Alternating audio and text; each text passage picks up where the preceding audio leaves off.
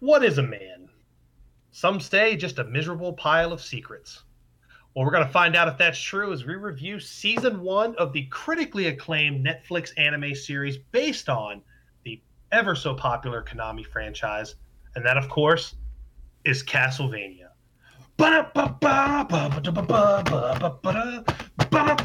Cody, we're back.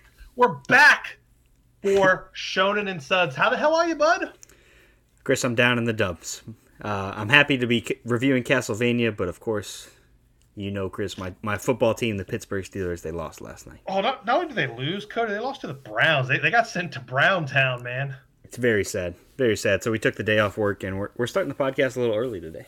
Yeah, we are, but it's never too early to start cracking cold ones, especially since you need to kind of drown those sorrows, and it's actually kind of funny. Well, before I get into that, because because like when I had this, that intro I had lined up, when you were like, oh, I haven't played any Castlevania games except for 1 and 2, and I was like, well, fuck, he's not going to get my intro. But we'll dive into that. Of course, this is Shonen and Suds. I'm your host, Chris Adams. And I am Cody Snodgrass. Yeah, dude.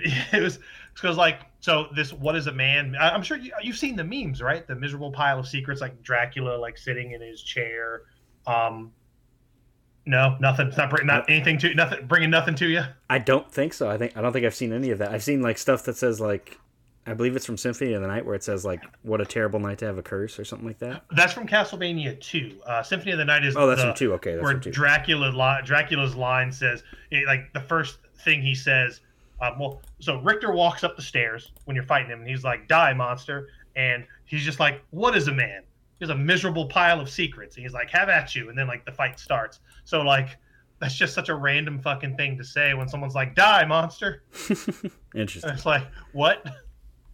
But yeah, so I was like, well, shit. But I stuck with it because it's going to make sense to people that have played it. And with that being said, Cody, now we're all going to chastise you for not having played Symphony of the Night. But that's right. You said you're going to be on that corrective course, and I know you'll get there. That's right. One of these days, maybe by the time season 5 rolls around, I'll be all Castlevania'd up. Oh, there's a lot of them in the franchise to play. But of course, like I said, we're talking about season 1 of Castlevania. And Cody, I've watched this multiple times, and I enjoy it every single time I watch it. Yeah, it's great. I think when the game first actually came out is probably when I first messaged you, and I was like, "What Castlevania game should I be playing?" And that was on. Oh man, this was what, a couple years back, I guess. It has to have been. Yeah. Because I was like, I think I straight up told you you need to play the first one and Symphony of the Night. Like I think those are the two I told you. Yeah, and you suggested like is it Requiem as the remakes, the 2 remakes? Oh yes, yeah, the 2 remasters, whatever there. Yeah, because you get Rondo of Blood and Symphony of the Night on that one, which those are 2 like desert island games. Like if I could only play, well, I guess technically it's 1 game, right? Because they're all in 1 collection. Like that's straight up desert island for me. Like if I could never play any other the Castlevania Requiem collection, I'd be set for the rest of my life. I think they're that good. So glaring review from your boy. But Cody, before we dive too far in, I need to know what you drinking. Oh, fuck, that was a good one. Well, Chris, I am following in your footsteps. Because last week you had the half and half twisted tea. Ooh. And I went ahead and picked one up for myself. Got the half hard iced tea, half lemonade. And it tastes like all gasoline, doesn't it? Oh, it tastes great, Chris, and it's easy because like we said, it's only 2:20 my time right now, so it's 5 o'clock somewhere. But you want to start with something light before you get into the heavy stuff. It's true. Twisted tea. I have a storied history with twisted teas. It was I usually don't start messing with those until I am so fucking far gone that I don't remember it. Last time I was in Vegas a couple years ago, me and my buddies, we were trying to walk from our hotel. We were staying at Treasure Island, and we were walking to Topgolf, which is on the ass opposite end of the strip. So what we do, Cody, is you don't drink in the bars at Vegas. Oh, no, no, no, no, no. You either drink when you're playing table games and slots if the drinks are free, or you just hit the various like corner stores that are on literally every corner on the strip, like the CVS's, the Rite Aid, stuff like that. Mm-hmm. So long story short, I'll go into the first corner store right there when we leave the hotel. I pick up 2 tall boys of PBR, and I fucking stone cold Steve Austin those right down the gullet. Then I throw those cans away, go to the corner store, literally catty cornered. You can underhand toss a football from the front door of the Rite Aid to the front door of like the Walgreens on the other corner. And I'm not even being facetious. I go in there, I buy 3 tall boys. I drink one of them in line, and then I drink the other 2 walking down. Then we get 2 blocks. I go to another corner store, and this is where I get 1 PBR and 2 teas. So we get to the Planet Hollywood Casino, Cody, and I'm hammered drunk. And it's like 10 a.m. I'm gone. So we finally get to Topgolf. Apparently, we just kept drinking all damn day. I probably knocked back over the course of that day, probably like 22 beers and like 4 twisted teas. Love it was a big day. Yeah, a big day.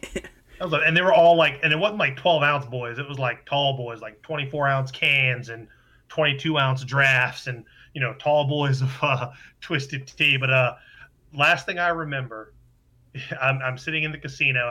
And I don't know what time it is, but I remember losing all of my motor functions, and my buddy had to like get me back upstairs so I could go to sleep. I was done. I was so hammered. But the twisted tea did the trick there. That was the icing on the cake. That was the finale. It was, in fact. Didn't throw up, though. I was very impressed with myself. Well, we love any kind of drunken tales, Chris. We love to hear those here on Shonen and Suds. I've got so many. So many. Now, the only question really, Chris, is what are you drinking today? Well, I decided to go classy. We're talking about, nobles and castles and blood and, vampires. And you know what? So I was like, Cody, I'm going to go with the red wine this week. I've got myself a 19 Crimes, which is a brand I've actually had their red blend on this show before. I'm going with their Pinot Noir. Pinot Noirs are typically medium-bodied red wines. They're typically very like jammy and very like ripe berry kind of flavored. So, I figure a classy wine for a classy episode. Love that. Yeah, I'm feeling great, and it's $3.25 here, so Yeah. 5 o'clock somewhere, as you said. But Cody, right. It's always time to dive right the fuck into season 1 of Castlevania. Holy shit. This show, I have nothing but good things to say about it. And as we go through each episode, like literally, Cody, I think the only gripe anybody had with season 1 is that it was only 4 episodes. Yeah, it's definitely the only gripe. If you can come up with something else, you can let us know. But this show is pretty much flawless, Chris. It's perfect. It's fucking perfect. Yeah, and like the voice acting, top notch, top fucking notch. Yeah, definitely. The voice acting, the animation, the music, the story. I mean, it's got it all. Everything. And that's the one thing. And because the animation in this show is so good, remember how last week I said one of my gripes with Blood of Zeus, which is done by the same studio. One of my gripes there was the animation didn't seem as consistent. And, and after watching, back into Castlevania, it's like, oh, it's the same. That is 100% founded. The animation in Blood of Zeus can't even shine Castlevania's shoes. Like, the animation in this is just so superb from start to finish. There's nothing. Sometimes Blood of Zeus felt lazy. This doesn't feel lazy ever. Mm-hmm. But yeah, man. So Castlevania season 1 was actually premiered on Netflix on summer of 2017. I believe it was July 7th. And it only had 4 episodes. And Cody, we kind of talked about this a little bit before the cast started. The reason I think it was only 4 episodes is maybe that's all that was approved. It was like, hey, we can greenlight 4 episodes. Or, this is what I've got 4 episodes, just in case, because if it failed or if it got canceled, 4 episodes, that's something that somebody can just watch real quick and then just move on with the rest of their life. You know what I mean? Yeah. So Yeah, I think that's definitely what happened. It must have been like we'll preview for this and we'll see how it goes, and obviously it took off. And oh, yeah, season 2, 8 episodes. We already doubled our pleasure right off the bat, and then season 3 increased that to 10 episodes. So the one gripe they had that people had immediately was fixed. Mm-hmm. So, but Cody, I don't know about you, man. I am beyond ready to dive in. And of course, before we do that, though, I just want to say, this, like we did say before, the it is done by the same studio that is Powerhouse Animation Studios.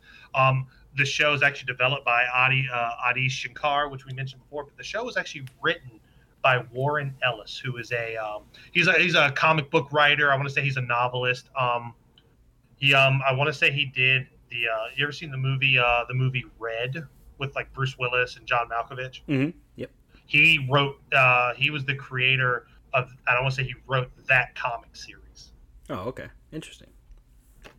So to kind of put it in a little bit in perspective there, but also too, season 4 was announced actually this past year, back in March, I forgot it's 2021. In March of 2020, season 4 was announced that hey, we're having it, but it's also the last season that Warren Ellis is going to be a part of. So that might be a little cause for concern because he's the one who's written this amazing show so far. Yeah, and that definitely created it. Yeah, definitely. That's a little worrisome. If it ended on season 4, I think I'd be okay with that.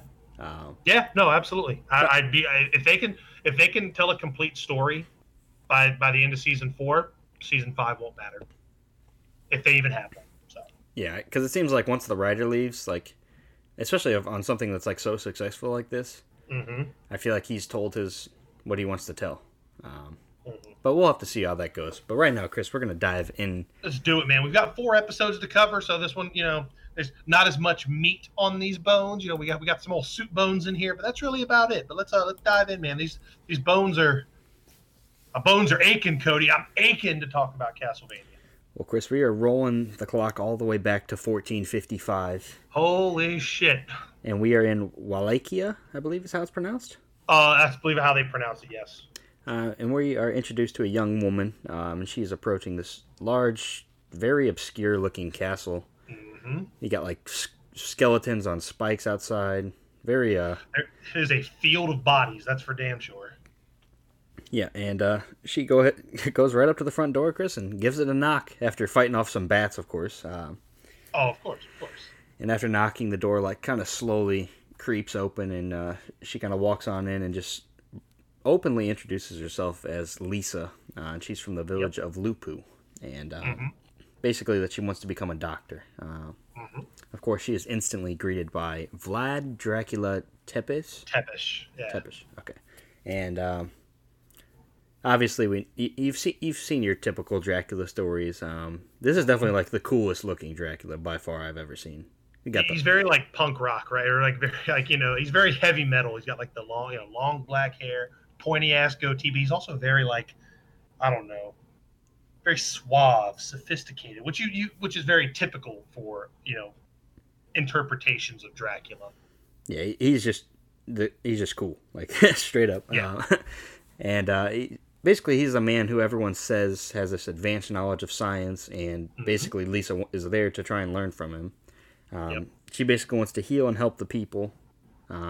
Basically, if they had real medicine, they wouldn't live such short lives, and they wouldn't be so afraid of everything. Yeah, I mean, because let's be honest, Cody. In 1455, there was literally nothing to do but be afraid of the sun.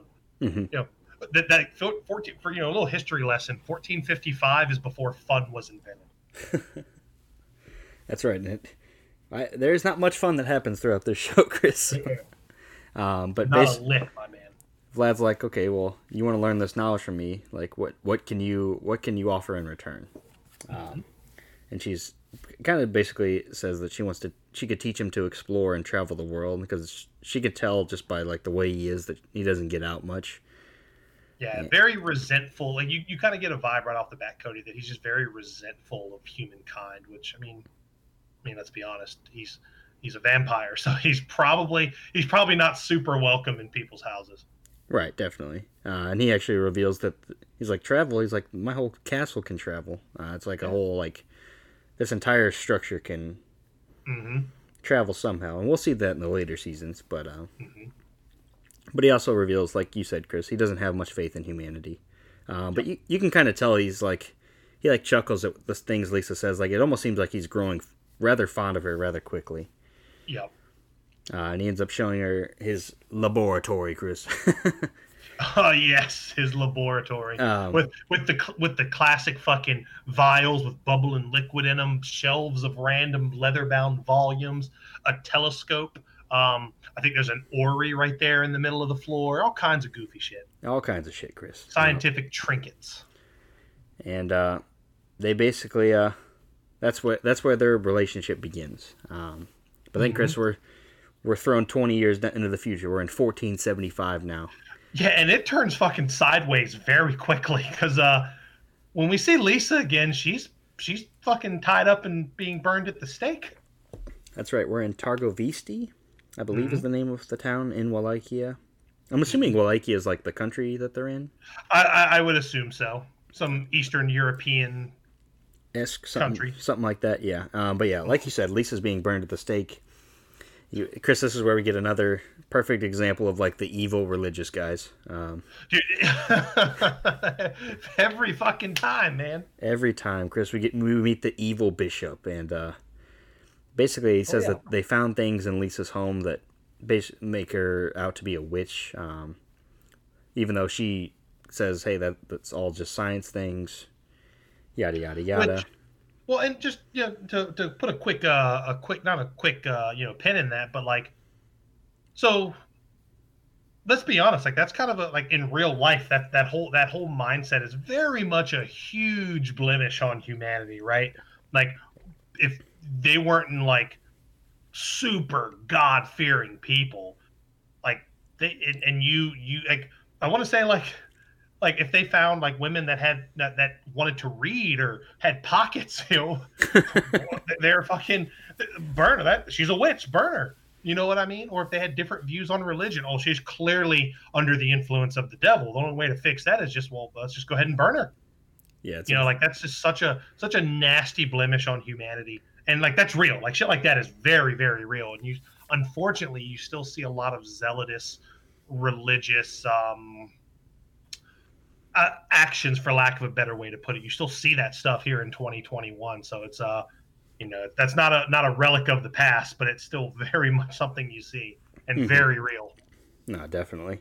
But yeah, so like I said, they've discovered some things in her home that point to her being a witch, of course. So she's being burned at the stake, and basically with her last dying breath, she kind of like calls out to Dracula, who is now her husband.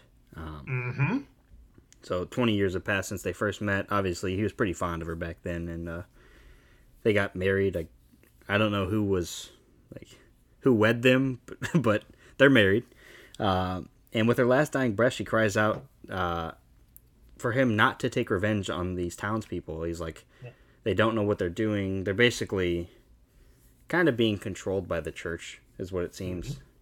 And yeah, she dies there. Oh, yeah. Now we flash over to Lupu Village, which is actually the village that's her hometown. Yep.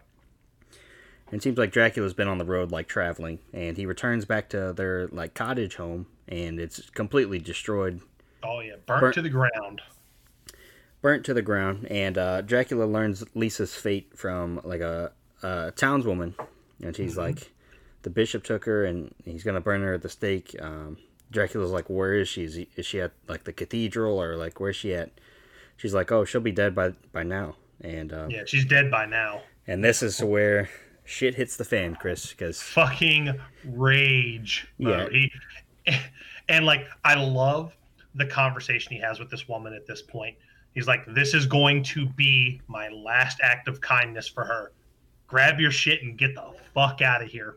Yeah, because you do not want to be here for what happens next. Yeah, and he's like crying blood. There's fire in his eyes. There's flames everywhere. Man. And his last kindness to humanity, like you said, is telling the old lady, get your shit and go. Yeah, get out of here. Because if you're stuck around, if you stick around, There's nothing I can do for you. That's right. And so he disappears into like the flames, and now we're back in Targavisti.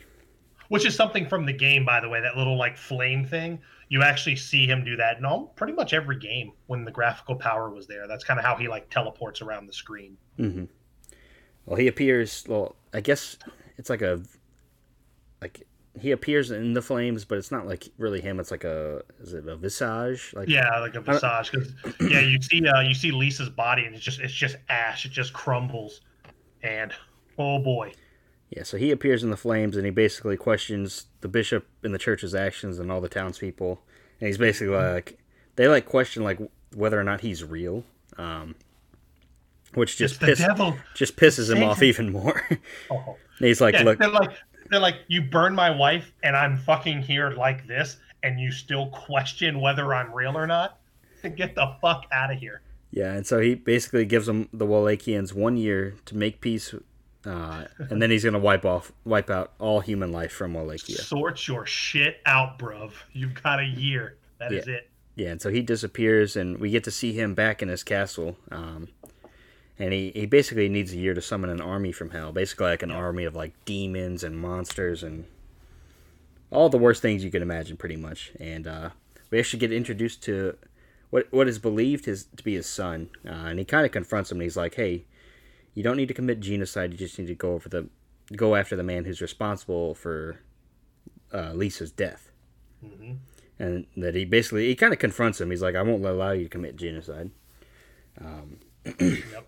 But nevertheless, Chris. Yeah, they clash, and that's pretty much where that scene ends.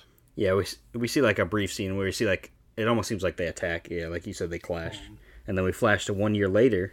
God, these fucking idiots. And the bishop and the townsfolk and the church—they're all having a celebration. It almost seems like this is like to mock Dracula even more, because like this isn't the same bishop that appears, is it? No, yeah, this is like the archbishop, the one I believe that they mentioned early on that was like sick or dying or just old. I mean, like they're carrying him around on the thing, and he's clearly old. Mm-hmm.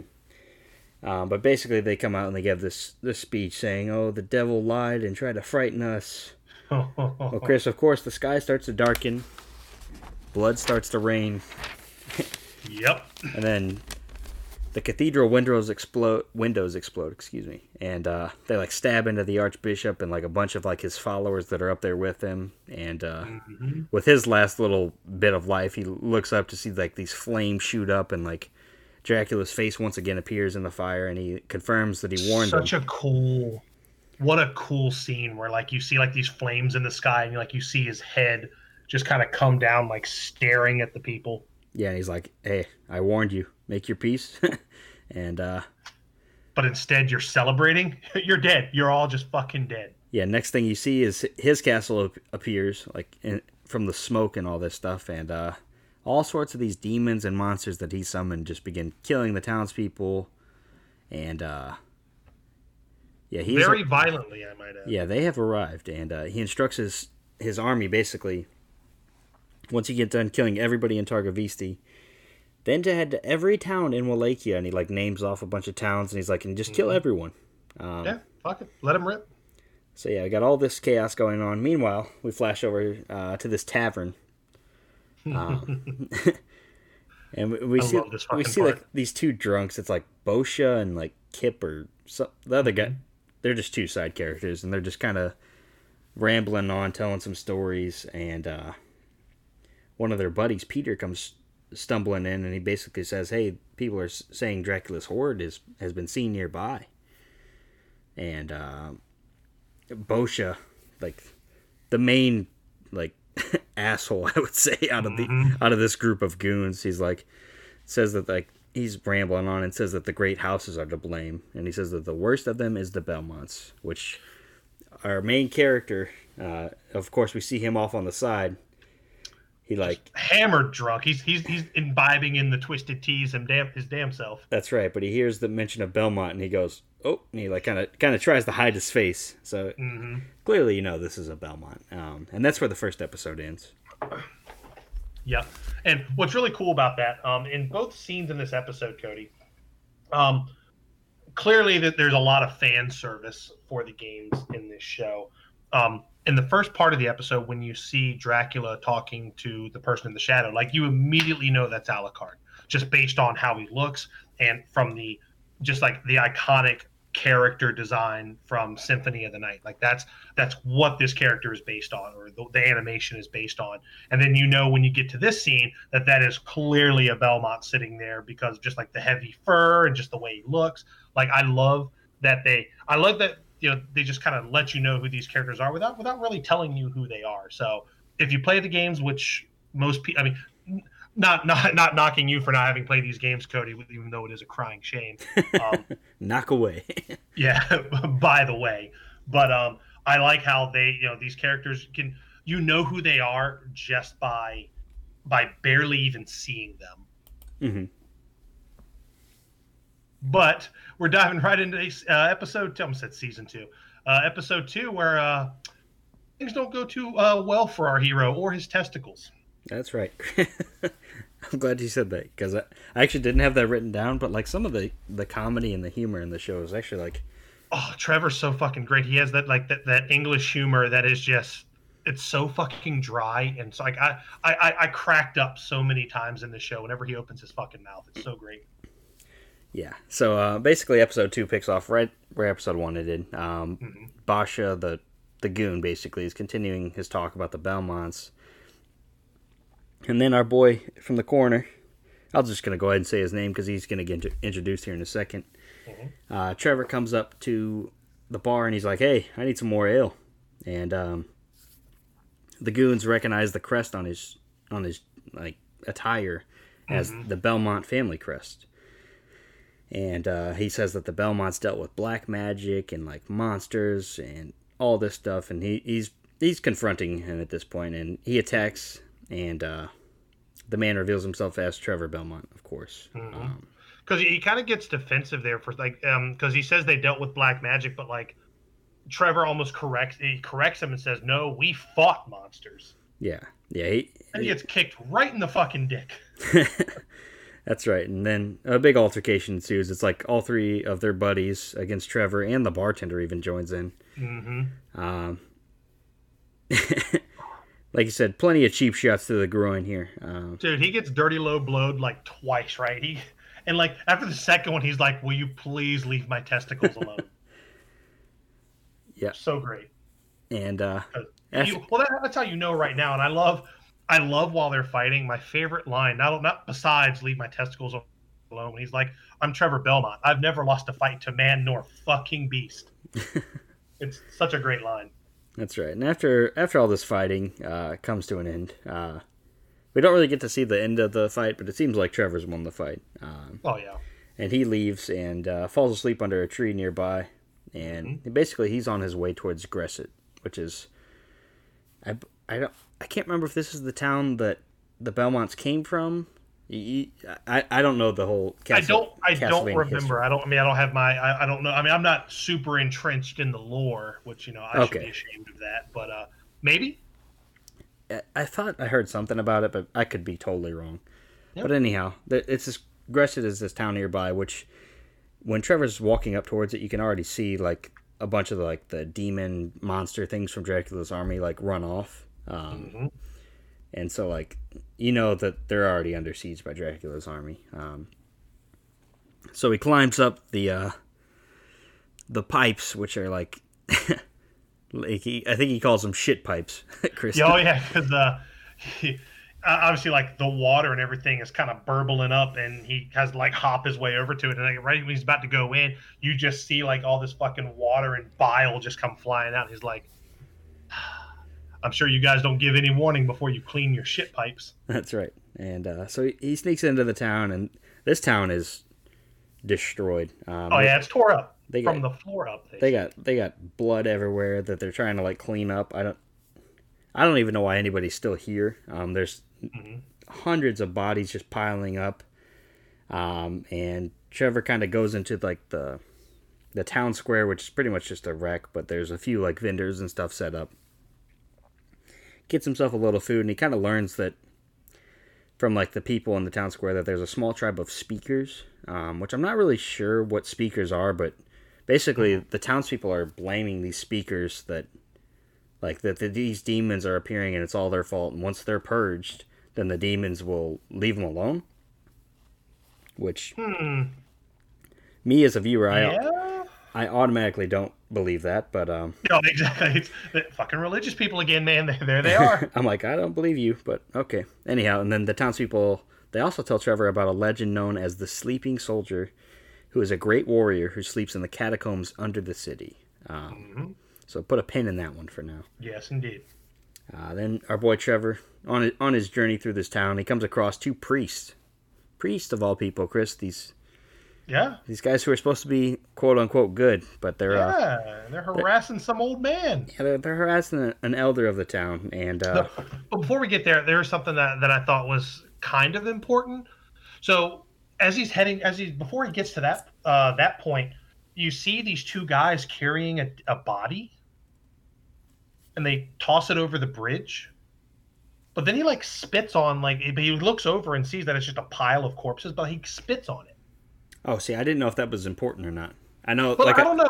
To me, it seemed important because it almost seems like Trevor also has a resentment towards humanity in a sense, right? Oh, and that makes sense because we find out that, I guess getting a little ahead of myself here, but we find out that the Belmonts have basically been excommunicated from the church, and they're kind of almost outcast. For lack of a better term. Yeah, but I thought that was just a really neat thing because I was wondering, it's he sees all these they toss this dead body over the side, then he looks over and just fucking spits on him. I'm like, Jesus, okay. Mm-hmm. Yeah, it definitely is something to note. But like we said, this elder's getting bullied by these two priests, and our boy Trevor comes to the rescue, Chris, and love that. These guys make the mistake. He basically warns them several times. He's like, look, don't mess with me. Just go on about your way. Leave this man alone. And they don't want to listen, Chris. So he whips. He's got this whip, which obviously, if you played a Castlevania game, you know what. Oh yeah, it's called the what is it called? The Vampire Slayer, I think is what it's called. Something. I believe that's actually the name for it. Oh, okay. I want to say that's actually what it's called. Well, currently, Chris, it is used to remove fingers and eyes. Oh my God! He takes a finger off one and homeboy up. Takes a finger off one and an eye out of the other guy, and he basically tells him, hey, you need to run along. And so the old man, he thanks Trevor and kind of invites him back to his home. This is where he introduces Trevor to the other speakers. There's I think there's 11 of them, and they're missing their 12th member. The Vampire Killer is what it's called. The Vampire Killer, okay. Yes. But yeah, so we're introduced to the speakers, and they tell Trevor about the events that happened at Targa Viste, where obviously Dracula's wife was burned by the bishop and the members of the church. And the elder also speaks of that same story we heard about earlier, of this sleeping soldier. And he says that one of the speakers that they have went to find the sleeping soldier, but has not returned yet. Indeed. And while they're conversating, one of the other speakers speaks up. Speaker speaks. That's a well done. He says that the one that's missing is the elder's grandchild. And so Trevor, he offers to find the grandchild as long as the speakers agree to leave Gresham before nightfall, because obviously Dracula's army is going to come back every single night until everyone's dead. Yep. And also those fine religious folk of the town don't really care for the speakers being there either. Yeah, and I don't know what exactly are the speakers. I feel like they have all this knowledge. Yeah, they seem almost like to me, I get the vibe that they're almost like the Peace Corps kind of, right? They come and they go from village to village and they help people. Okay. So I don't know, that's a vibe I get, that they're almost like missionaries is probably the best way to put it. Yeah, I was trying to figure out what exactly to describe them as, but they. Yeah, I think missionaries sounds right. Yeah, but they don't want any of their history written down. It's all has to be spoken, hence the name speaker, obviously, and passed down. They're a missionary cult. Perfect. So we're going there it is. Right into episode 3 here. Trevor heads into these catacombs to basically he's just going down to find the elder's grandchild, who is presumed at this point to be dead. He finds a torch, lights it, kind of has a little bit of... He can light the path in front of him, but of course, Chris, these catacombs are ancient, and he falls through like several floors. And he comes across, when he like recovers, he comes up to this statue, which seems to be like it looks like a speaker, like they're wearing the same get-up. And before he can really investigate it any further, he's attacked by a Cyclops, Chris.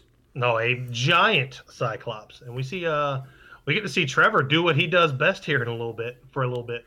Yeah, and he instantly knows that this is a stone eye Cyclops, which I guess as soon as I saw it and he said that, I was like, oh, if it looks at you, it'll turn you to stone. No, this thing just shoots out like beams of stone to turn you to stone. And I like how he was like, he knew what it was, and he was like, wow, that's like just right out of the family bestiary. Mm-hmm.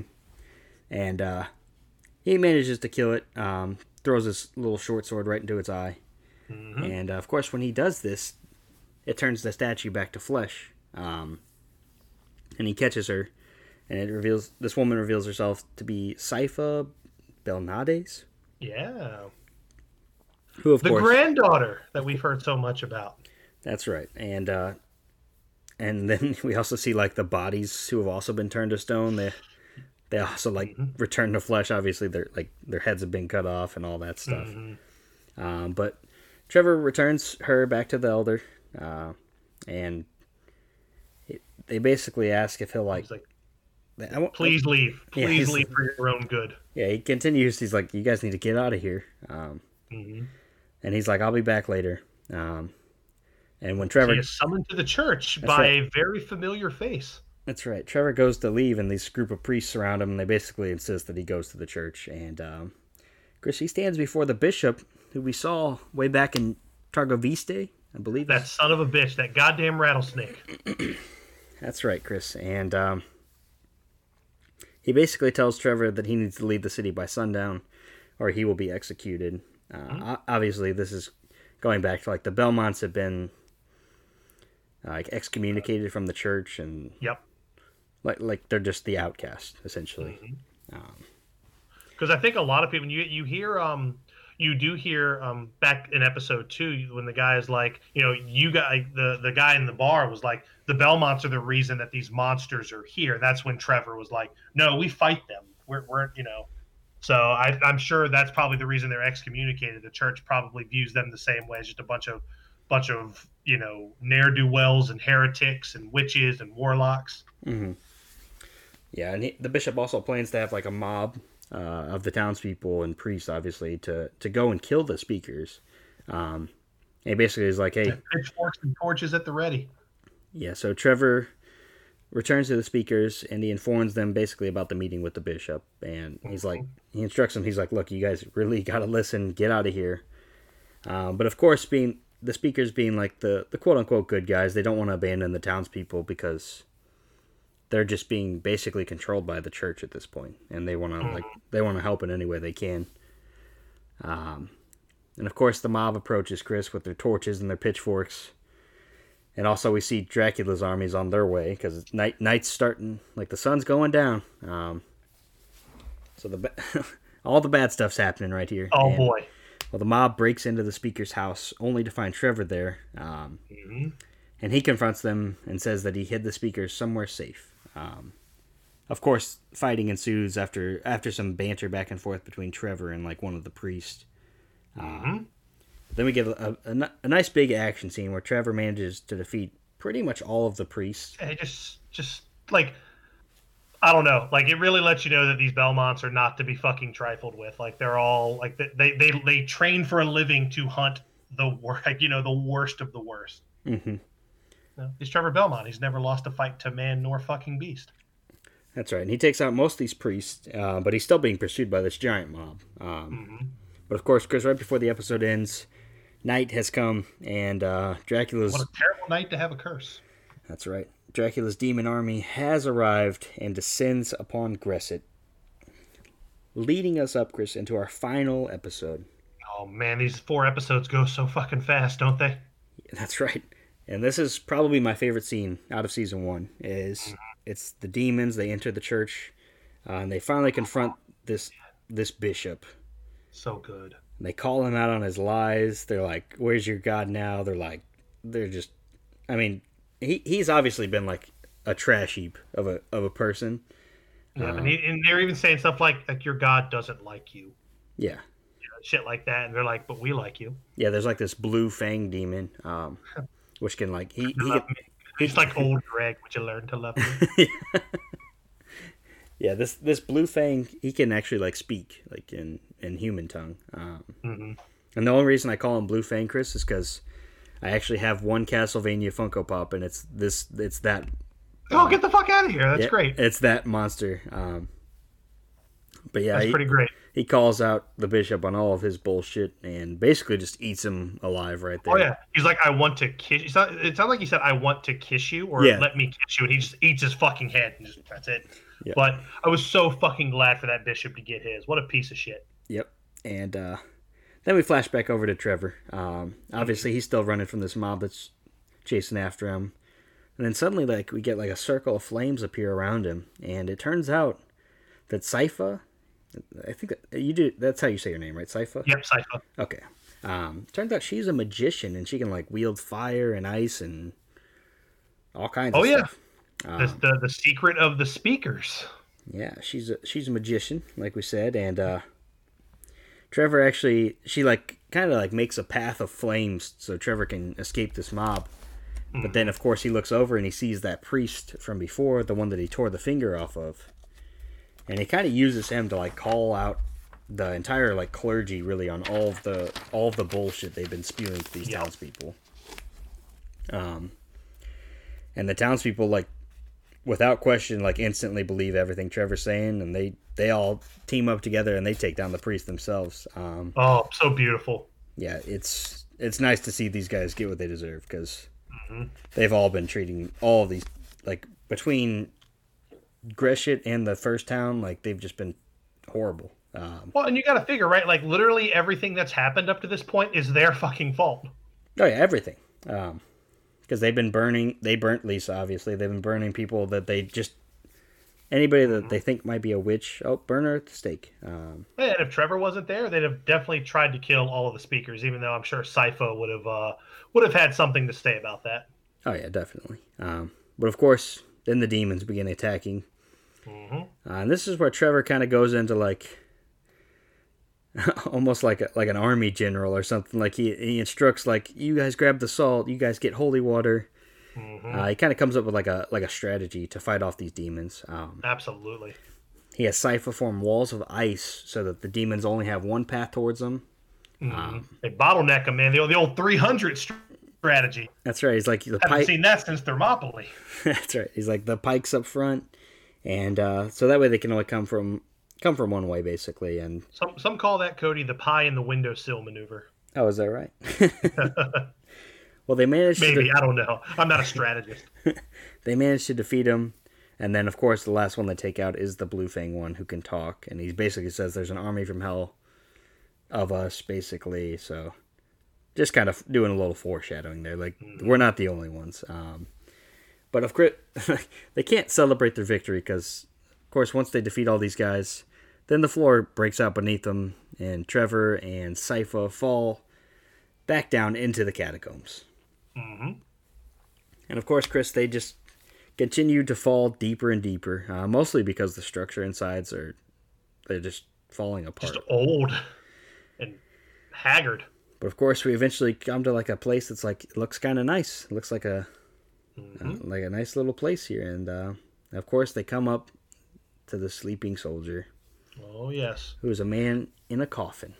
Well, and Trevor, actually, I can't remember if that's in this episode or the episode before. There were engravings on the wall, or like things that Trevor recognizes, like, oh, this shit's like straight from Dracula's castle. I can't remember if that was this episode or the episode before, because he's telling that to Sypha that, like, oh no, like, I know what's down here. There's, this is stuff from Dracula's castle. Yeah, he clearly has some kind of history with it. But yeah, they come across this man, and of course, like, Trevor steps on something on the floor that activates, and then the coffin, like, rises up, and then out steps this vampire, Chris. I believe his name is Adrian Fahrenheit Tepish. Adrian Tepish, and Yep. they kind of have some talking back and forth. He's like, "What are you guys doing here?" And basically, Sypha informs him about Dracula and his army are running buck wild all over Wallachia. Mm-hmm. Obviously, Trevor, he knows he's a vampire. He can tell by his teeth also. Yep.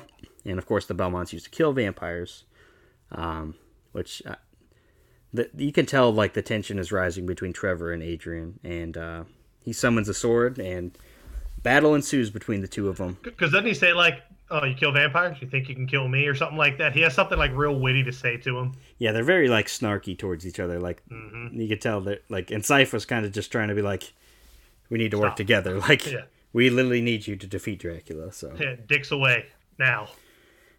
So we get like an awesome fight scene here.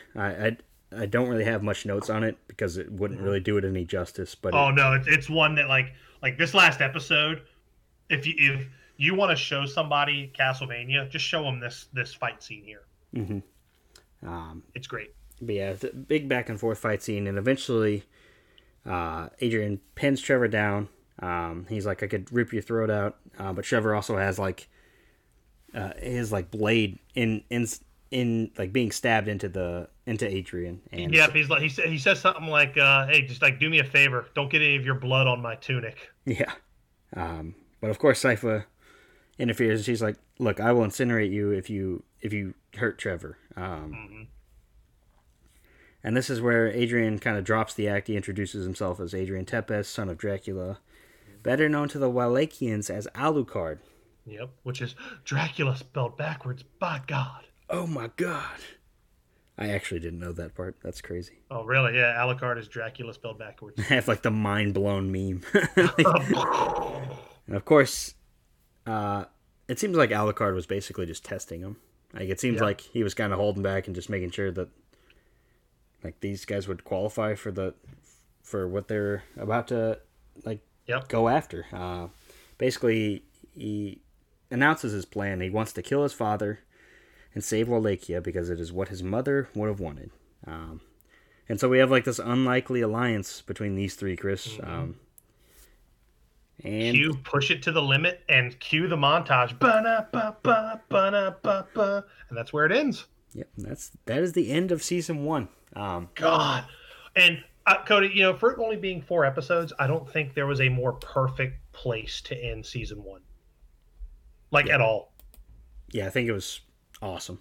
Yeah. I remember when I first watched it, Netflix kind of just they restarted the show on me. Mm-hmm. So I thought I was just going right into episode 5. And and it like starts off at the beginning, like where Lisa's going up to the castle and knocking on the door, and I'm like, wait a minute. I'm like, this is just a flashback. We're gonna get more. We're gonna get more of what happened here, and Yeah, no, I was just back on episode 1. I'm like, oh, that's it. Oh no, this is very sad, and but yeah, I would say they hit it out of the park with these first 4 episodes. A fucking home run, grand slam, some might even call it. Yeah, like you don't like. I've hardly played any of the games, and I feel like I know everything that's going on. I understand everything that's going on. The story's very intriguing. I'm all in. I'm all ready for season 2. Oh, absolutely. I was in the minute they announced it because I am such a fan of the games. I'm a big old fucking mark for Castlevania, which is kind of funny, Cody, because we do have a question this week that might actually be hard for you to answer. That's right, Chris. Our question this week, which is, what is your favorite Castlevania game? Well, I'm going to let you start there, my friend. I will you've start. Got pretty limited exposure, right? I would say my favorite Castlevania game is Castlevania 1, Chris. Sure, and that's a damn good one to love. That's Of course. Oh, go ahead. I'm sorry. No, please, go ahead. I only have these 2 because I got the NES Classic, fortunately. Mm-hmm. And I've only really played Castlevania 1. I just own Simon's Quest as well. Don't even fucking bother. Simon's Quest is a bad game. It is a bad game. You're gonna cut it on and not know what the fuck's going on because nobody knew what the fuck was going on in that game. Right, but these games actually like created their own genre. Like you hear the term Metroidvania, which is based off of Metroid and Castlevania, of course. Yep. Unfortunately, 2 game series, which I've only played the first one of. Oh, jeez, Cody, Yeah. you're killing me. But that's okay. Look, listen. If you're gonna play Castlevania, because like I've said before at the top of this thing, the Requiem collection is probably the best because Cody, my favorite game, not I'm not counting the Requiem collection as a game, even though I would want to for Desert Island purposes. My favorite Castlevania is actually Rondo of Blood, which is the prequel game or the game that came before Symphony of the Night. It was actually a Japanese Super Nintendo game. It was out on the Super Nintendo in America under the name Dracula X, but it was a very like watered down, like worse version of that game. Oh, okay. And it's probably one of the most rare super. Like you're probably going to pay a couple $100s for just a cartridge, because it's that hard to find. It's super rare. But Rondo of Blood is a excellent game. Like it's the same. This is before they got into the kind of exploratory kind of Metroid style of Castlevania. Like this was like the last one that had the standard platformer with levels and things like that. But it's a fantastic game. Like it's difficult. It's challenging. Like each boss has like a really neat kind of not just a neat like play pattern, but like they all get like these crazy like final hits in, which you can very much die on. Like you could like the boss fights are hard, but Cody, they'll have these things like when you kill them, they have like this final like attack that they do before they die, and if it kills you, you have to fight the fucker over. Yeah, I feel like all Spoiler like, alert for anybody who hasn't played it. I feel like all old like Nintendo, Super Nintendo games were just so much harder than games today. All Like, they were, they didn't hold your hand, man. They were like, here you are, press start, you're in. yeah, The story was in the instruction book. love that. But yeah, unfortunately, I've only played the first Castlevania. Really, It's still a good one to play. Like I was saying before, it's speedrunners love to play it. It's just a good classic 8-bit platformer. It's probably one of the best games on the system because it's super simple. But if you had to play any one on the Nintendo, Castlevania 3, Dracula's Curse, which is what this seasons 1 and 2 of Castlevania are based on, that's the one to play because you get to play as Trevor. You can meet and recruit Alucard. I believe Sypha is in that game as well. She might be named something else. okay, so this is like loosely, at least a little bit based off of that. Yes.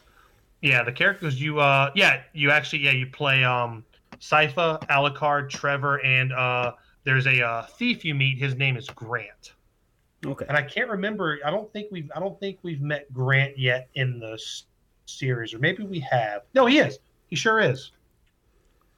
just not in this season. Yeah, I'm trying to remember what season we meet him in. I'm trying to remember other He, characters' he names. comes 'Cause across as like a priest. most of the characters I remember are all like the guys that are with Dracula, all the evil. People. So what I'm reading here is people are saying, I don't think it's been confirmed, but people are saying that the bald priest that Alucard fights, the one he takes his finger and eye, they're saying that that's Grant. Oh, the one that Trevor fights? You're saying? Yeah, but like Grant becomes like your ally, and you actually play him in the. But I mean, they're not playing they're not going by the actual game. But like Grant was a thief. Yeah, it's just kind of some of the characters, basically.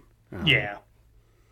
But that's interesting, though, that it's actually, like, at least loosely based on... Yeah, and like the story's pretty similar. Yeah, I feel like Dracula's, like, the main villain, and obviously you know more than I know, but, like, I feel like he's, like, the main bad guy in a bunch of the games. Yeah, he's, like, the main villain in almost all of them. The one where he's notably not is Castlevania Bloodlines on the Sega Genesis, where Carmilla is actually the main villain. Which is what, Dracula's sister or daughter or some shit like that? I don't remember. Never played it, so I have no idea. But you said Rondo of Blood is your favorite. Yes. Obviously, Castlevania. I could talk Castlevania all fucking day. That's right. Castlevania 1 obviously would be my go-to favorite. Unfortunately, it's the only one I played. Maybe this week I'll try and find some time where I can dive in and maybe even try and beat that game. Obviously, do it, man. It's a Nintendo game, so those are always always hard. Yeah, once you figure it out, like the game is relatively easy until you get to the last level where shit gets kind of like Nintendo unfair, where you're like, oh, I can't just jump over this. I've got to fucking go around my elbow to get to my thumb first. Mm-hmm. So, yeah, so it gets very Nintendo in like the last level, but it's good. It definitely, if you haven't finished it, it's definitely worth playing. But if you want to learn, if you want to know everything you want to know about Castlevania 2, just watch somebody play it or watch the very first episode of The Angry Video Game Nerd. Okay. Yeah, one or the other. That's all you'll need. Either way. But yeah, that wraps up our coverage this week of Castlevania, the Netflix original. Yeah, I'm excited to dive back into season 2, man. Yeah, I absolutely am. Now, have you seen this entire series, Chris? I actually have not finished season 3. Okay, cool. So we'll be able to have you experience the end, or not the end, just season 3 for the first time. Yeah, I've watched like the first couple episodes because season 3 has a lot of the characters from one of the PlayStation games. Was it Isaac and Isaac's there and Oscar? No, not Oscar. Oscar Isaac. I'm thinking Oscar Isaac. No, it's Isaac and somebody else. I can't remember his name, but like they're two characters from like the PlayStation 2 games. Okay, I was wondering if they were like somehow tied into this whole thing, which I figured they were. Yep. But yeah, obviously next week we'll be going over Castlevania Season 2. So if you guys 8 episodes, baby. That's right. And we're going one shot. We're doing it all in one go. All in one go. So if you guys want to follow along, obviously, series is only available on Netflix. So, but if you didn't have Netflix, I don't know how you survived 2020. But that's true too. Please follow along with us, guys, and be sure to follow us on our social media pages at Shonen and Suds on Twitter and Facebook. And Chris, I got nothing else for this day. Nah, man, that's it. I highly recommend you fire up your NES Classic and play some Castlevania, and that goes for everybody. Grab your favorite Castlevania game and just give it a go. You're not going anywhere.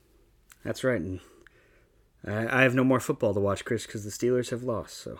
Oh man, I've got more to watch, but if everything plays like as history has foretold it, or as history has shown, my Buccaneers will catch probably a violent loss at the hands of the Saints yet again, because they have our fucking number. This will be the third time this year, and maybe postseason Tom Brady will be on fire. He's known to be pretty good in the postseason, so that's what I hear. And man, if we can beat, I'm telling you, man, dude, if we beat the Saints, I think we win the NFC. But we still get bought by the Chiefs. Those are some bold statements there, Chris. So we'll just have to stay tuned next week. Get to hear about season 2. We'll get to hear if Chris's Bucks managed to pull out the win against the Saints, and all kinds of other great stories, guys. Once again, I am Cody Snodgrass. And I am Chris Adams. Thank you from the heart of my bottom for listening to Shonen and Suds yet again.